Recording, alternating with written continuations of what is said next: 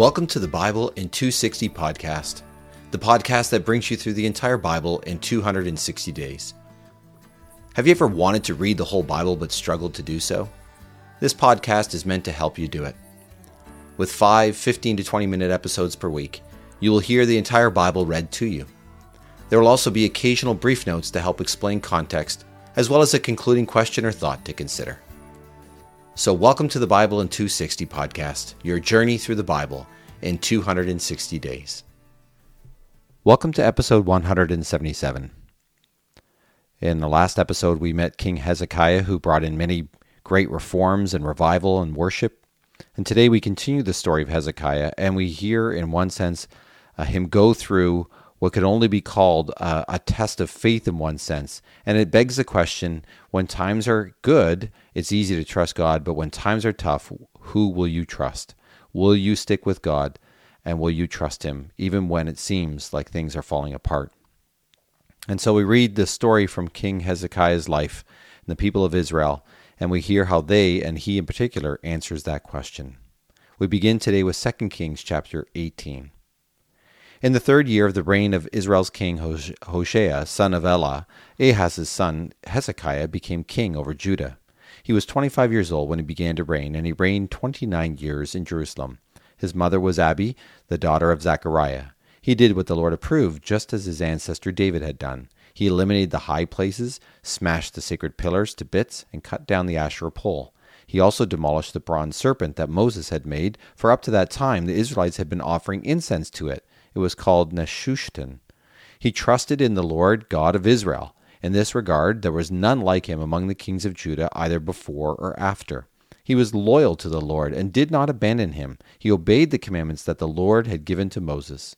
The Lord was with him. He succeeded in all his endeavors. He rebelled against the king of Assyria and refused to submit to him. He defeated the Philistines as far as Gaza and its territory, from watchtower to fortified city. In the 4th year of King Hezekiah's reign, it was the 7th year of the reign of Israel's king Hoshea, son of Elah, King Shalmaneser of Assyria marched up against Samaria and besieged it. After 3 years he captured it in the 6th year of Hezekiah's reign, and in the 9th year of King Hoshea's reign over Israel, Samaria was captured. The king of Assyria deported the people of Israel to Assyria. He settled them in Halah, along the Habor, the river of Gozan, and in the cities of the Medes. This happened because they did not obey the Lord their God and broke his covenant with them. They did not pay attention to and obey all that Moses, the Lord's servant, had commanded. In the 14th year of King Hezekiah's reign, King Sennacherib of Assyria marched up against all the fortified cities of Judah and captured them. King Hezekiah of Judah sent this message to the king of Assyria, who was at Lachish. I have violated our treaty. If you leave, I will do whatever you demand. So the king of Assyria demanded that King Hezekiah of Judah pay 300 talents of silver and 30 talents of gold. Hezekiah gave him all the silver in the Lord's temple and in the treasuries of the royal palace. At that time, King Hezekiah of Judah stripped the metal overlays from the doors of the Lord's temple and from the posts that he had plated and gave them to the king of Assyria. The king of Assyria sent his commanding general, the chief eunuch and chief advisor, from Lachish to King Hezekiah in Jerusalem, along with a large army. They went up and arrived at Jerusalem. They went and stood at the conduit of the upper pool, which is located on the road to the field where they wash and dry cloth. They summoned the king, so Eliakim son of Hilkiah, the palace supervisor, accompanied by Shebna the scribe, and Joah the son of Asaph, the secretary, went out to meet them. The chief advisor said to them, Tell Hezekiah, this is what the great king, the king of Assyria, says. What is your source of confidence? Your claim to have a strategy and military strength is just empty talk. In whom are you trusting that you would dare to rebel against me? Now look, you must be trusting in Egypt, that splintered reed staff. If a man leans for the support on it, it punctures his hand and wounds him. That is what Pharaoh, king of Egypt, does to all who trust in him. Perhaps you will tell me, we are trusting in the Lord our God. But Hezekiah is the one who eliminated his high places and altars, and then told the people of Judah and Jerusalem, you must worship at his altar in Jerusalem. Now, make a deal with my master, the king of Assyria, and I will give you 2,000 horses, provided you can find enough riders for them. Certainly, you will not refuse one of my master's minor officials and trust in Egypt for chariots and horsemen. Furthermore, it was up by the command of the Lord that I marched up against this place to destroy it. The Lord told me, march up against this land and destroy it. Eliakim, son of Hilkiah, Shebna, and Joah said to the chief advisor, Speak to your servants in Aramaic, for we understand it. Don't speak to us with the Judahite dialect in the hearing of the people who are on the wall. But the chief advisor said to them, My master did not send me to speak these words only to your master and to you. His message is also for the men who sit on the wall, for they will eat their own excrement and drink their own urine along with you. The chief advisor then stood there and called out loudly in the Judahite dialect, Listen to the message of the great king, the king of Assyria. This is what the king says. Don't let Hezekiah mislead you, for he is not able to rescue you from my hand. Don't let Hezekiah talk you into trusting in the Lord when he says, The Lord will certainly rescue us. This city will not be handed over to the king of Assyria. Don't listen to Hezekiah, for this is what the king of Assyria says. Send me a token of your submission and surrender to me. Then each of you may eat from his own vine and fig tree and drink water from his own cistern, until I come and take you to a land just like your own, a land of grain and new wine, a land of bread and vineyards, a land of olive oil and honey. Then you will live and not die. Don't trust and listen to Hezekiah, for he is misleading you when he says, The Lord will rescue us. Have any of the gods of the nations actually rescued his land from the power of the king of Assyria? Where are the gods of Hamath and Arpad? Where are the gods of Sepharvaim, Hena, and Erva? Indeed, did any gods rescue Samaria from my power? Who among all the gods of the lands has rescued their lands from my power? So how can the Lord rescue Jerusalem from my power? The people were silent and did not respond, for the king had ordered, Don't respond to him. Eliakim, son of Hilkiah, the palace supervisor, accompanied by Shebna the scribe and Joah, son of Asaph, the secretary, went to Hezekiah with their clothes torn and reported to him what the chief advisor had said. When Hezekiah heard it, he tore his clothes, put on sackcloth, and went to the Lord's temple. He sent Eliakim, the palace supervisor, Shebna the scribe, and the leading priests clothed in sackcloth to the prophet Isaiah, son of Amos. They told him, This is what Hezekiah says. This is a day of distress, insults, and humiliation, as when a baby is ready to leave the birth canal, but the mother lacks the strength to push it through. Perhaps the Lord your God will hear all these things the chief advisor has spoken on behalf of his master, the king of Assyria, who sent him to taunt the living God. When the Lord your God hears, perhaps he will punish him for the things he has said. So pray for this remnant that remains. When King Hezekiah's servants came to Isaiah, Isaiah said to them, Tell your master this. This is what the Lord has said. Don't be afraid because of the things you have heard, because the Assyrian king's officers have insulted me. Look, I will take control of his mind. He will receive a report and return to his own land. I will cut him down with a sword in his own land. When the chief advisor heard the king of Assyria had departed from Lachish, he left and went to Libnah, where the king was campaigning. The king heard that King Tirhakah of Ethiopia was marching out to fight him.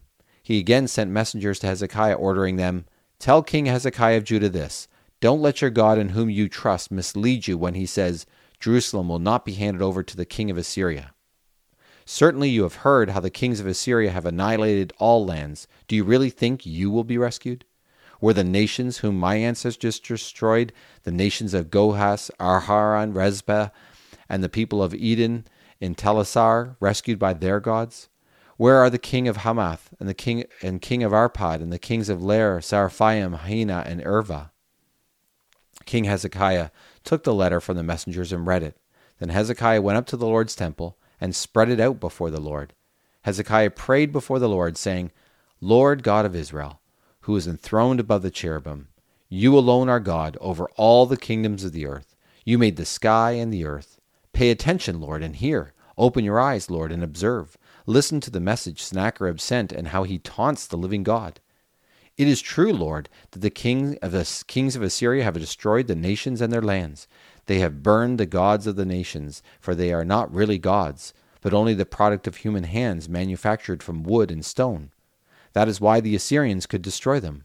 Now, O Lord our God, rescue us from his power, so that all the kingdoms of the earth will know that you, Lord, are the only God." Isaiah, son of Amos, sent this message to Hezekiah. "This is what the Lord God of Israel has said. I have heard your prayer concerning King Sennacherib of Assyria. This is what the Lord says about him. The virgin daughter Zion despises you. She makes fun of you. Daughter Jerusalem shakes her head after you. Whom have you taunted and hurled insults at? At whom have you shouted and looked so arrogantly? At the Holy One of Israel. Through your messengers you have taunted the sovereign master. With my many chariots I climbed up the high mountains, the slopes of Lebanon. I cut down its tall cedars and its best evergreens. I invaded its most remote regions, its thickest woods. I dug wells and drank water in foreign lands. With the soles of my feet I dried up all the rivers of Egypt. Certainly you must have heard. Long ago I worked it out. In ancient times I planned it, and now I am bringing it to pass. The plan is this. Fortified cities will crash into heaps of ruins. Their residents are powerless. They are terrified and ashamed. They are short-lived as plants in the field or green vegetation. They are as short-lived as grass on the rooftops when it is scorched by the east wind. I know where you live and everything you do. Because you rage against me and the uproar you create has reached my ears, I will put my hook in your nose and my bridle between your lips, and I will lead you back the way you came. This will be your confirmation that I have spoken the truth. This year you will eat what grows wild, and next year what grows in its own field from that. But in the third year you will plant seed and harvest crops, and you will plant vines and consume their produce. Those who remain in Judah will take root in the ground and bear fruit. For a remnant will leave Jerusalem. Survivors will come out of Mount Zion. The zeal of the Lord of heaven's armies will accomplish this. So this is what the Lord has said about the king of Assyria. He will not enter this city, nor will he shoot an arrow here. He will not attack it with its shield-carrying warriors, nor will he build siege works against it. He will go back the way he came. He will not enter this city, says the Lord. I will shield the city and rescue it for the sake of my reputation and because of my promise to David my servant." Now that very night, the angel of the Lord went out and killed 185,000 in the Assyrian camp. When they got up early the next morning, there were all the corpses. So King Sennacherib of Assyria broke camp and went on his way. He went home and stayed in Nineveh. One day, as he was worshipping in the temple of his god Nisroch, his sons Adrammelech and Sharezer struck him down with the sword. They escaped to the land of Ararat. His son Arahashtat replaced him as king. And now we turn to hear some of this story as well from 2 Chronicles, chapter 32. After these faithful deeds were accomplished, King Sennacherib of Assyria invaded Judah. He besieged the fortified cities, intending to seize them. When Hezekiah saw Sennacherib and had invaded and intended to attack Jerusalem, he consulted with his advisors and military officers about stopping up the springs outside the city, and they supported him. A large number of people gathered together and stopped up the springs and the stream that flowed through the district. They reasoned, why should the kings of Assyria come and find plenty of water? Hezekiah energetically rebuilt every broken wall. He erected towers and outer wall and fortified the terrace of the city of David. He made many weapons and shields. He appointed military officers over the army and assembled them in the square at the city gate. He encouraged them, saying, "Be strong and brave. Don't be afraid and don't panic because of the king of Assyria and his huge army that is with him. We have with us one who is stronger than all those who are with him. He has with him mere human strength, but the Lord our God is with us to help us and to fight our battles." The army was encouraged by the words of King Hezekiah of Judah. Afterward, King Sennacherib of Assyria, while attacking Lachish with all his military might, sent his messengers to Jerusalem. The message was for King Hezekiah of Judah and all the people of Judah who were in Jerusalem. It read, "This is what the King Sennacherib of Assyria says. Why are you so confident that you remain in Jerusalem while it's under siege? Hezekiah says, the Lord God will rescue us from the power of the king of Assyria, but he is misleading you, and you will die of hunger and thirst. Hezekiah is the one who eliminated the Lord's high places and altars and then told Judah and Jerusalem, at one altar you must worship and offer sacrifices. Are you not aware of what I and my predecessors have done to all the nations of the surrounding lands? Have the gods of the surrounding lands actually been able to rescue their lands from my power? Who among all the gods of these nations whom my predecessors annihilated was able to rescue his people from my power, that your God would be able to rescue you from my power? Now don't let Hezekiah deceive you or mislead you like this. Don't believe him, for no god of any nation or kingdom has been able to rescue his people from my power or the power of my predecessors. So how can your gods rescue you from my power? Sennacherib's servants further insulted the Lord God and his servant Hezekiah. He wrote letters mocking the Lord God of Israel and insulting him with these words: "The gods of the surrounding nations could not rescue their people from my power, neither can Hezekiah's God rescue his people from my power." They called out loudly in the Judahite dialect to the people of Jerusalem who were on the wall, trying to scare them and terrify them so they could seize the city. They talked about the God of Jerusalem as if he were one of the man-made gods of the nations of the earth. King Hezekiah and the prophet Isaiah, son of Amos, prayed about this and cried out to heaven. The Lord sent a messenger, and he wiped out all the soldiers, princes, and officers in the army of the king of Assyria. So Sennacherib returned home humiliated. When he entered the temple of his God, some of his own sons struck him down with the sword. The Lord delivered Hezekiah and the residents of Jerusalem from the power of King Sennacherib of Assyria, and from all the other nations. He made them secure on every side. Many were bringing presents to the Lord in Jerusalem and precious gifts to King Hezekiah of Judah. From that time on, he was respected by all the nations. And so we see here in the story Hezekiah trusting in God and holding on to him, even though everything else seemed to be stacked up against him. And in response to this, in one sense, we could also see now in Psalm 67, a wonderful psalm, a song of praise. For the music director to be accompanied by string instruments, a psalm, a song. May God show us his favor and bless us. May he smile on us. Then those living on earth will know that what you are like. All nations will know how you deliver your people. Let the nations thank you, O God. Let all the nations thank you. Let foreigners rejoice and celebrate. For you execute justice among the nations and govern the people living on earth. Let the nations thank you, O God.